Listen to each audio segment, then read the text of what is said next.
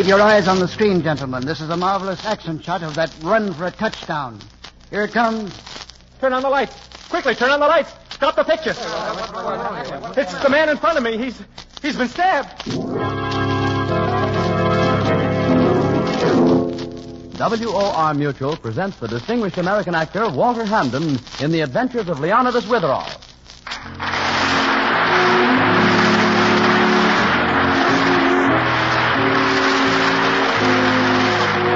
Leonidas Witherall's always getting mixed up in murder. Well, you wouldn't think so. He looks just like Shakespeare. It's his beard, and he's head of an important school for boys in New England. He also writes thriller stories on the side, the Lieutenant Hazeltine stories. And being headmaster of an important school for boys, Witherall is often called upon to preside at school functions, isn't he, Mr. Hamden? Yes. The class of 1925 has gathered for an alumni dinner on the Meredith campus. Although being the life of the party isn't exactly to Witherall's taste, inevitably he has been chosen as master of ceremonies, and inevitably, too, there's the horrible necessity of an after-dinner speech.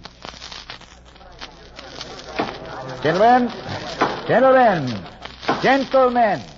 with us this evening are the members of that immortal backfield famous in Meredith's football history, the Four-Killers.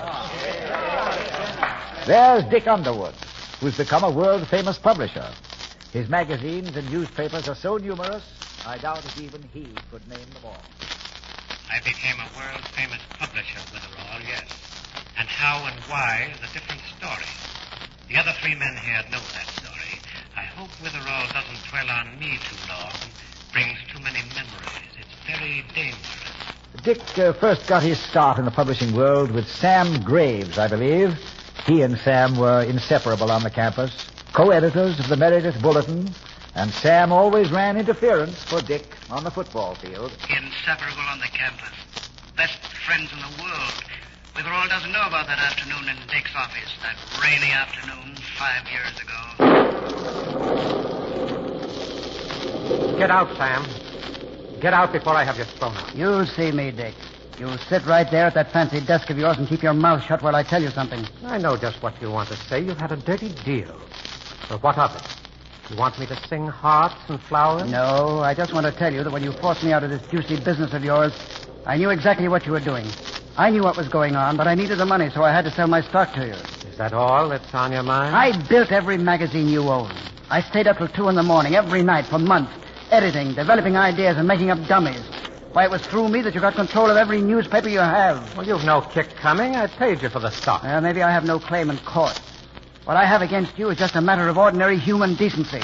That's more important. Maybe it is, in your scheme of things. You're wasting my time, Sam. I came back to tell you, Dick, that someday I'll catch up with you. You can't take 20 years' work from a man and then brush him off with a little check for a couple of shares of stock. I knew we should have had some sad music. You'll get your sad music. I'll see to that. I suppose that's your subtle way of saying you're going to get even. You were always so obvious, Sam.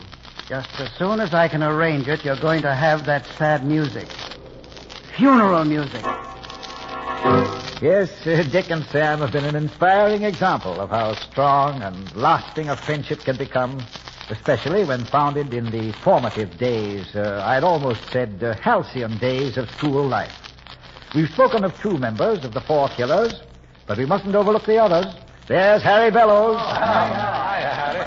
Harry's ambition was to be a lawyer, and what a prominent member of the bar he has become. Yes, the third member of our Four-Killers has found his measure of glory, too. I'm a very successful lawyer, Witherall, but a miserable failure otherwise, because of my dear friend, Dick.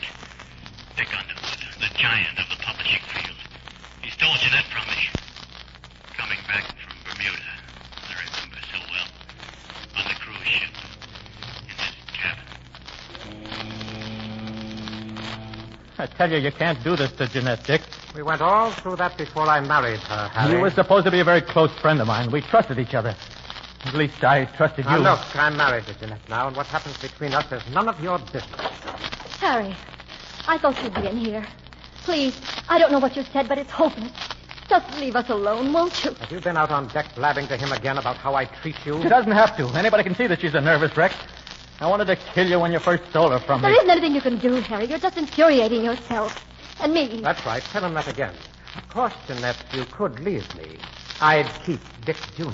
As a matter of fact, you two may have given me grounds for divorce. You see, Harry, you're only making trouble. Dick, I know what you're doing to Jeanette's mind, to her emotions. I thought you were a lawyer, not a psychologist. It was bad enough when you took her away from me. Now I have to stand by and watch you ruin her life. Harry, please go. I'd just love to beat some sense into you. Go on, try it. I'll Why- split your head open. Stop it! Stop it! Oh, it's no use, Harry. Don't you understand that? You can't change him.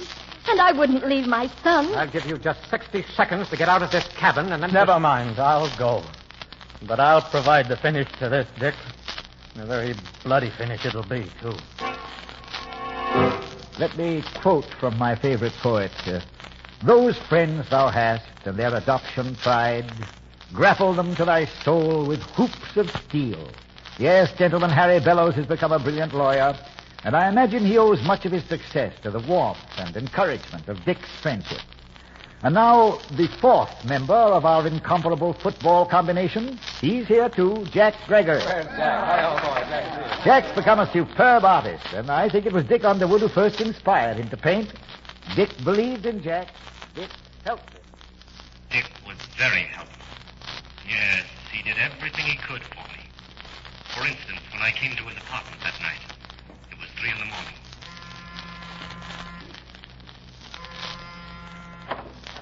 Dick, I'm awfully sorry to bust in like this. I know it's terribly late, but this is so important. What's the matter? You in trouble? It's my brother. May I come in? Yes, come in. You've met Tommy, haven't you? Yeah, I think so. About 17, isn't he? That's right.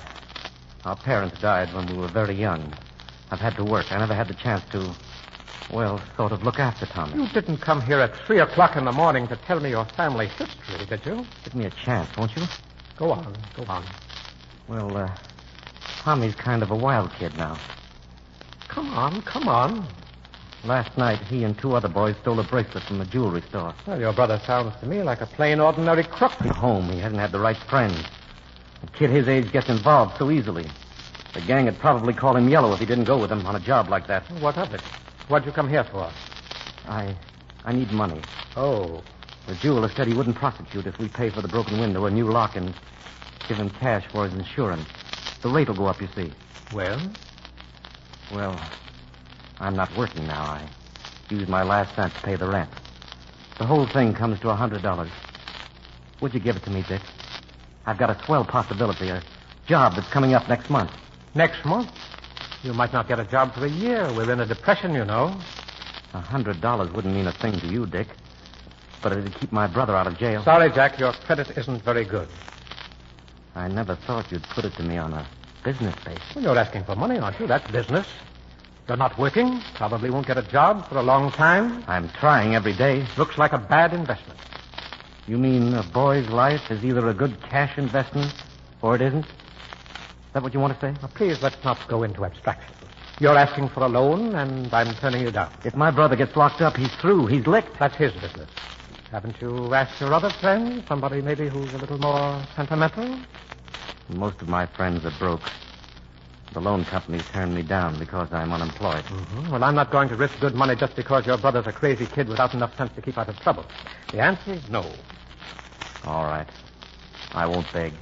Now I'm going to bed. Dick, how about half of it? Would you give me a start, give me a chance? Say $50? If I wanted to risk 50, I'd risk 100. Good night, Jack. You'll forget about this in a few minutes. But I won't. I'll remember it as long as I live. And if my brother goes to jail, Dick, and comes out the way I think he will, you'll pay for it, all right. The hard way. Yes, Jack probably owes a lot to Dick Underwood. And Dick, in his turn, was inspired by Jack to dare and to do. I think the magnificent friendship between all the 4 killers is a symbol of the whole class of 25. Of course, while these 4 men were in the spotlight, we all know one other gentleman was in large part responsible for their brilliant record on the football field. Yes, in every game they played, they were supported by that sturdy tackle, Curly Foster. Curly, how are you, Curly? Curly Foster is the eminent Dr. Foster now. But I'll wager the good doctor hasn't forgotten the old days here at Meredith. the days of his comradeship with Dick Underwood. I haven't forgotten Meredith, no. Because it was here that Dick learned to despise me. Here that he planned his vengeance, a vengeance I didn't know about or expect until after I'd finished my internship. Then, that night in the executive office at the hospital... Dick. Dick, wait a minute. I want to talk to you. Oh, hello, Curly. What's on your mind? Sit down. I've been trying to reach you all week. Look, I have a dinner engagement. It'll keep. This won't take long. Well, what is it? Last Friday, I was dropped out of research. Oh, really? Oh, what a shame. Well, you can always go into some other field. I was dropped out of research on account of you. Me? Oh, don't be silly. What did I have to do with it? You're a director of this hospital, and what you say goes. I found out that you killed my appointment to work under Dr. Manson. Oh, I did nothing of the sort, old boy. I merely... You did it a cheap way, too. You didn't come out in the open and say you disapproved of me. No, you made remarks about me, about my personality, about my ability. You told a couple of rotten lies about me, too.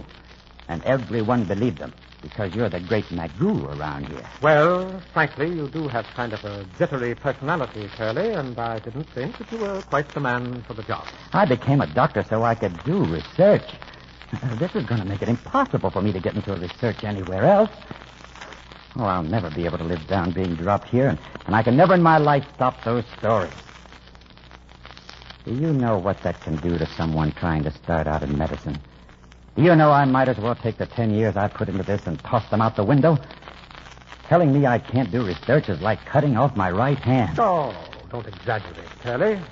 I'm not going to endanger the success of the department with an unpredictable man. I had the highest rating in my graduating class. Mansfield said he was looking forward to working with me. Well, we all have our little setbacks. I knew you were a four-flusher ever since you were 15. Why? I was the only kid in Meredith who had you down for what you were, and you loathed me for it. You'll never be much as a doctor, Curly. You're too excitable. Too many fantastic ideas. Get this, Dick. Last Friday, you blew my career up in smoke. You started something when you did that, and I'm going to have the last word. The very last word. Yes, Dick was a director of the hospital where Curly Foster served his internship, and I'm sure that there he was a source of hope and real assistance as Dr. Foster began his life's work. Now, before we go on speaking of other personalities for you, from Sam Graves. You want to show the picture now, Mr. Witherall? Yes, Sam. Sam's not only been very active as a publisher, you know, but he's quite an amateur scientist and a photography expert. He has the motion picture scenes of the campus back in the 20s. Highlights of the four killers in action. Yes, I have the projection machine set up right back there. We can start at any time. Have you got the Digby game, Sam? Oh, you will see shots of every game we played, Harry. Well, I never knew that you took pictures, Sam. There are lots of things about me you didn't know, Dick. Wait till I focus this thing. Can I help you, Sam? No, Jack, sit down. There's nothing to it. Lights out, please. Has to be pitch black in here. Go ahead. Stop the show. Right. Now, I'll explain the picture as we go along. I have to stand in back of this machine. If my voice sounds muffled or funny, let me know, and I'll try to talk louder. You'll hear some music later. I have a sound record dubbed with a film. Wait till I get that turning. Yep, okay. There are the four killers. There you are, Dick. Well, look at me. Screwy uniforms we had, weren't they? There you are, Harry. Yeah, we're number 13. That's it, good old 13. And back, the smiling quarterback, remember? I think I look like a toothpaste ad. Now, here's the Digby game. Watch closely. Dick pulls a spinner and goes about 20 yards. Hey, you see that? I remember that now. Now the crowd stands up and cheers. He's going down the line. Down the... Wait. Stop everything. Turn on the lights. Quickly, turn on the lights. It's Dick. I saw a shadow standing over him with a knife. I'll switch the light on. There we are. Dick. He's been stabbed. Somebody stabbed him while you were showing the picture, Sam. I think he's dead. Oh, no, that's incredible. I'm afraid you're right, Jack. He's dead. But I can't believe it. Stabbed in the back. Dr. Foster, will you take a look at him? Maybe he's still alive. Now, step aside, will you? Let's see him. Knife went through his back and penetrated his heart. Oh, that's Gentlemen, Doctor, you telephone the police? I will, Mr. Witherall. I'll use the phone down the hall. I don't think you should have sent for the police, Mr. Witherall. Not yet, anyway. Well, why not, Sam? Well, Dick was a very prominent man. There'll be a terrible uproar if the newspapers find out that he's been murdered. It might be smarter to think first what we'll say, how much we'll tell them. Besides, we've all got reputations to worry about. I agree with Sam. I think we should lock the doors and try to work this out ourselves. If you make this public, everyone would be subjected to rumors, suspicions, accusations. We can't let that happen. I think you and Sam are covering up, Jack. You're a lawyer, Harry. I presume you've some basis for saying that. I don't see why we shouldn't turn it over to the police immediately, that's all. You've a reputation for being mixed up in murders, Mr. Witherall. Yes, mixed up, thoroughly mixed up. But you've solved some killing. Oh, I've merely helped the solution along. As the gentleman they say I resemble has written, murder, though it have no tongue, will speak with most miraculous organs. Maybe you can help work this one out. Yes. Ordinarily, I'd prefer that the police handle it, but since we're at Meredith and you're all alumni... You're liable to get that beard of yours into a lot of trouble. It's a very durable beard and has come safely through many perils. Well, I'll do what I can till the police arrive. Will you please be quiet, gentlemen, and remain seated? Now, let's see. Dick was sitting there in that chair. Harry, you were... I was behind him. Oh, I see. Behind him. And Jack? I was to his left. To his left. I was working the projection machine back there. Well, that'd eliminate you, Sam. Looks as though either Jack or I were guilty then, doesn't it? No, there are a dozen other men in this room. In that pitch darkness, anyone could have walked up behind Dick and plunged a knife into his back. Just the same, I think it was one of the four of us, the four killers. You mean one of the four killers has taken the title literally? I called the police. They're on the way over. Yes, thank you, Doctor. Have you seen Dick lately, Curly? Yes, he was guest speaker at a medical dinner I attended a month ago. Maybe your theory about it being one of the four killers isn't right, Harry. You're not implying that I stabbed Dick, are you? Well... Oh, anyone in the room could have. Harry, you seem rather convinced that Dick Underwood was murdered by one of the remaining members of the famous quartet. Now, look, Mr. Witherall, everything you said tonight, about all of us, I mean... Oh, Harry, now don't start that. Go on. I don't think anything should be concealed now. All right, the four of us, Dick, Sam, and Jack, and myself, we weren't the happy little group you described. Not at all. We hated Dick. And I thought I'd made such a moving speech. However, let us see if murder will find its tongue and speak. I'm a lawyer, Mr. Witherall. I know just how much can be brought out by questioning. I don't see any point in everyone's being coy. I despise Dick because he took away the girl I loved and married her, and then made her miserable. Jeanette, that's Dick's wife. She's in the sanatorium now. Nervous breakdown, they call it. You seem to be working yourself up to breakdown. Well, wouldn't you be in my place? Now, besides Jeanette, there's the fact that you may accuse me of murder. Do you specialize in worrying about things before they happen? Why are the two of you so quiet? You hiding something? I have nothing to hide. I'll tell my story. Good. Witherall, if we go on, we'll reveal some mighty unpleasant things. Yes. You were saying, Jack... Dick turned me down when I wanted money to keep my brother out of prison. He could have spared it easily. My brother died a year later in jail. I'm a introductory remark. I swore I'd kill Dick for that. I'm glad he died. And I'm sorry I didn't have the honor of getting him out of the way. It seems Dick was even more attractive than I pictured him. Both of you wanted to kill him, eh? Go on, Sam.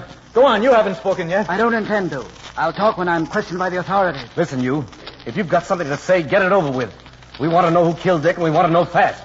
Go on, Sam. Or shall I tell some of the story myself about how you worked for 20 years for Dick, and then he chiseled you a third motive, huh? We're moving toward our objective faster than the four of you on the gridiron. Too fast, perhaps. Sam, I was thinking we should first show that film again. What is it? Oh, there's no sense to that. You want us to turn out the lights and give the killer another chance to murder somebody? Why, imagine the killer was after Dick. I don't think he's going to repeat the performance unless, of course, he was so dazzled by his first job that he feels obliged to provide an encore. Why do you insist on showing the film again? I'll only have to rewind it and go through a rigmarole. I want to see the film again because of something curious. What's that? While you were talking, Sam, in the dark, explaining the pictures, I heard a ticking sound. Well, what of it? Well, when the lights went on, I noticed there isn't any clock in this room. Oh, I don't want to run through that film again. It's a silly nuisance. Sam, run the film again. You don't think I had anything to do with the murder, do you? Why, I was standing in back of the projector. You heard me talking every second while that film was on. Run the film and stop stalling. Just because somebody heard ticking... I'm going to examine the film eventually. You might as well clear it up now. I'll put it on if he won't. All right, okay. I'll rewind it. Grease and dust all over my hands fooling with this gadget. You think that idea you have will lead us to the killer, Mr. Witherall? You? I mean, when the lights go out and we see the film, since you seem to be on his trail, whoever killed Dick's liable to have a go at you. A go at me? Well, I'll have to take that chance. Well, all right. The film's ready. I'm not going to run the whole business again, just the first part. Sam, I'd appreciate it if you would run the entire sequence just as it appeared when Dick Underwood was stabbed. Okay. Lights out. Now, here goes. There are the four killers. There we are. There you are, Dick. Dick? There you are. You crazy, Sam? What'd you say that for? Dick's lying there dead. There you are, Dick. There you are, Dick. What's wrong with you, There Sam? you are, What are you Dick. talking that way for? The sound record is stuck, gentlemen, just as the film is. The sound record. Yes, if you turn on the lights, I can explain. Rotten luck, eh, Sam? To have planned your murder so successfully, so carefully, only to have the sound record stick. Sam killed Dick? I'll find the light switch. Wait. Here we are.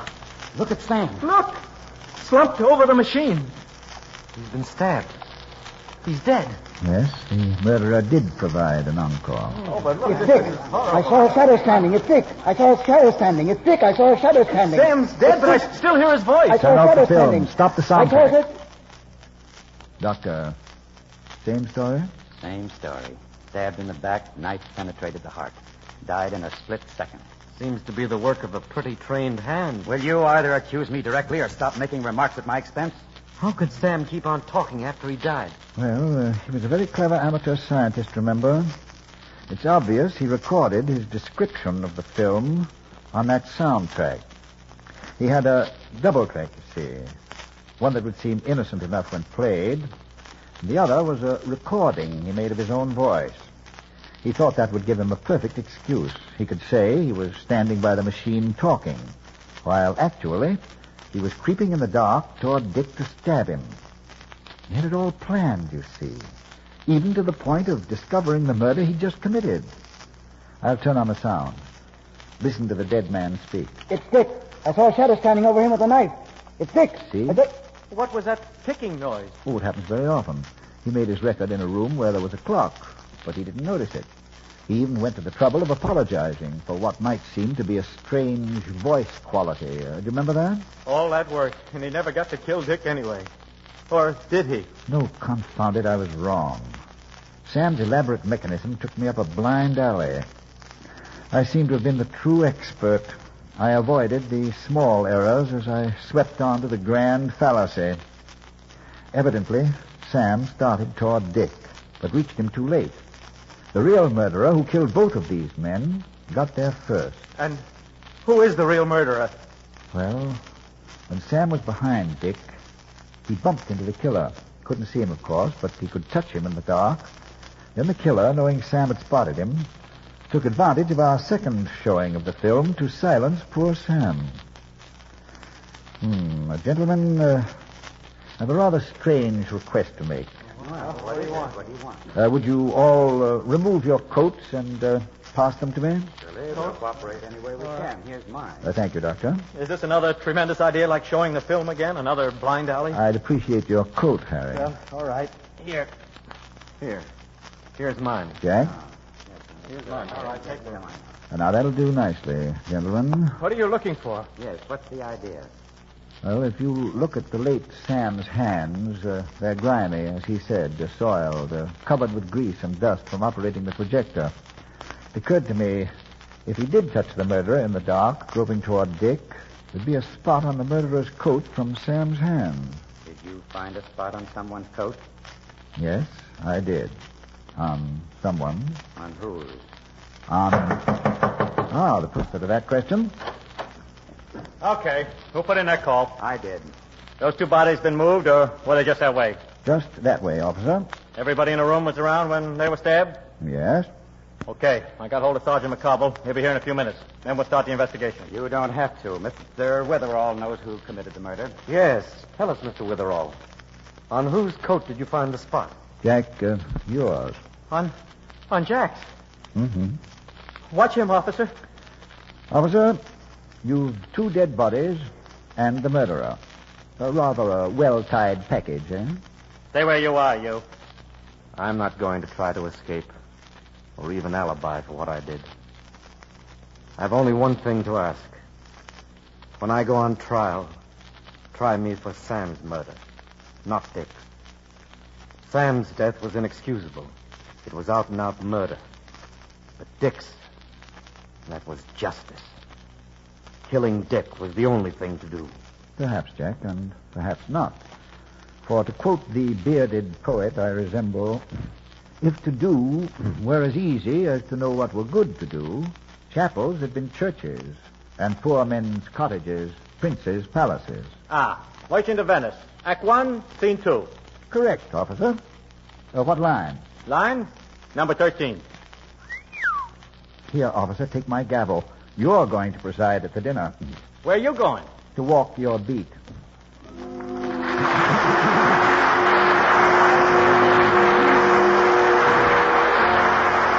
WOR Mutual has presented the distinguished American actor Walter Hamden in The Adventures of Leonidas Witherall. The character of Leonidas Witherall is from the mystery novels by Alice Tilton. The radio script is by Howard Merrill, and the program is directed by Roger Bauer. In next week's story, Leonidas attends a state fair, doesn't he, Mr. Hamden? Yes, Leonidas borrows a horse and buggy and goes to the state fair with his friend, Mrs. Mullet, who has entered a jar of preserves in the state fair contest. Of course, at the fair, Witherall can't resist the shooting gallery. Okay, step up. Every man his own commando. 10 shots per quarter. Try your skill. All right, mister. Take your shot. You paid your quarter. Go right ahead. What's the most difficult thing to hit? You knock off that little clay pipe and you get a box of delicious homemade milk chocolates. Watch me. Trifle. Why, what's happened? Look, you see what's coming from behind that target? Dripping onto the floor? That's blood, mister. There's a body behind that target. But I didn't know anyone was... You didn't, huh? We'll see about that. Mister, you just committed murder. Yes, at the state fair, Leonidas discovers the strangest, most unbelievable techniques for committing homicide. It's a very unusual story, and I hope you'll be listening next Sunday. And now, good night. If you live in or near New York, or if you're planning to visit New York soon, you're invited to attend a broadcast of Leonidas Witherall. There's no charge for tickets. Just drop a postcard with your name and address to Bill Shakespeare. That's what Leonidas' friends call him, Bill Shakespeare, care of WOR New York 18. We'll be happy to send complimentary tickets. Remember, simply send a postcard to Bill Shakespeare, WOR New York 18. The Adventures of Leonidas Witherall came to you from the stage of the WOR Mutual Playhouse in New York. This is Mutual.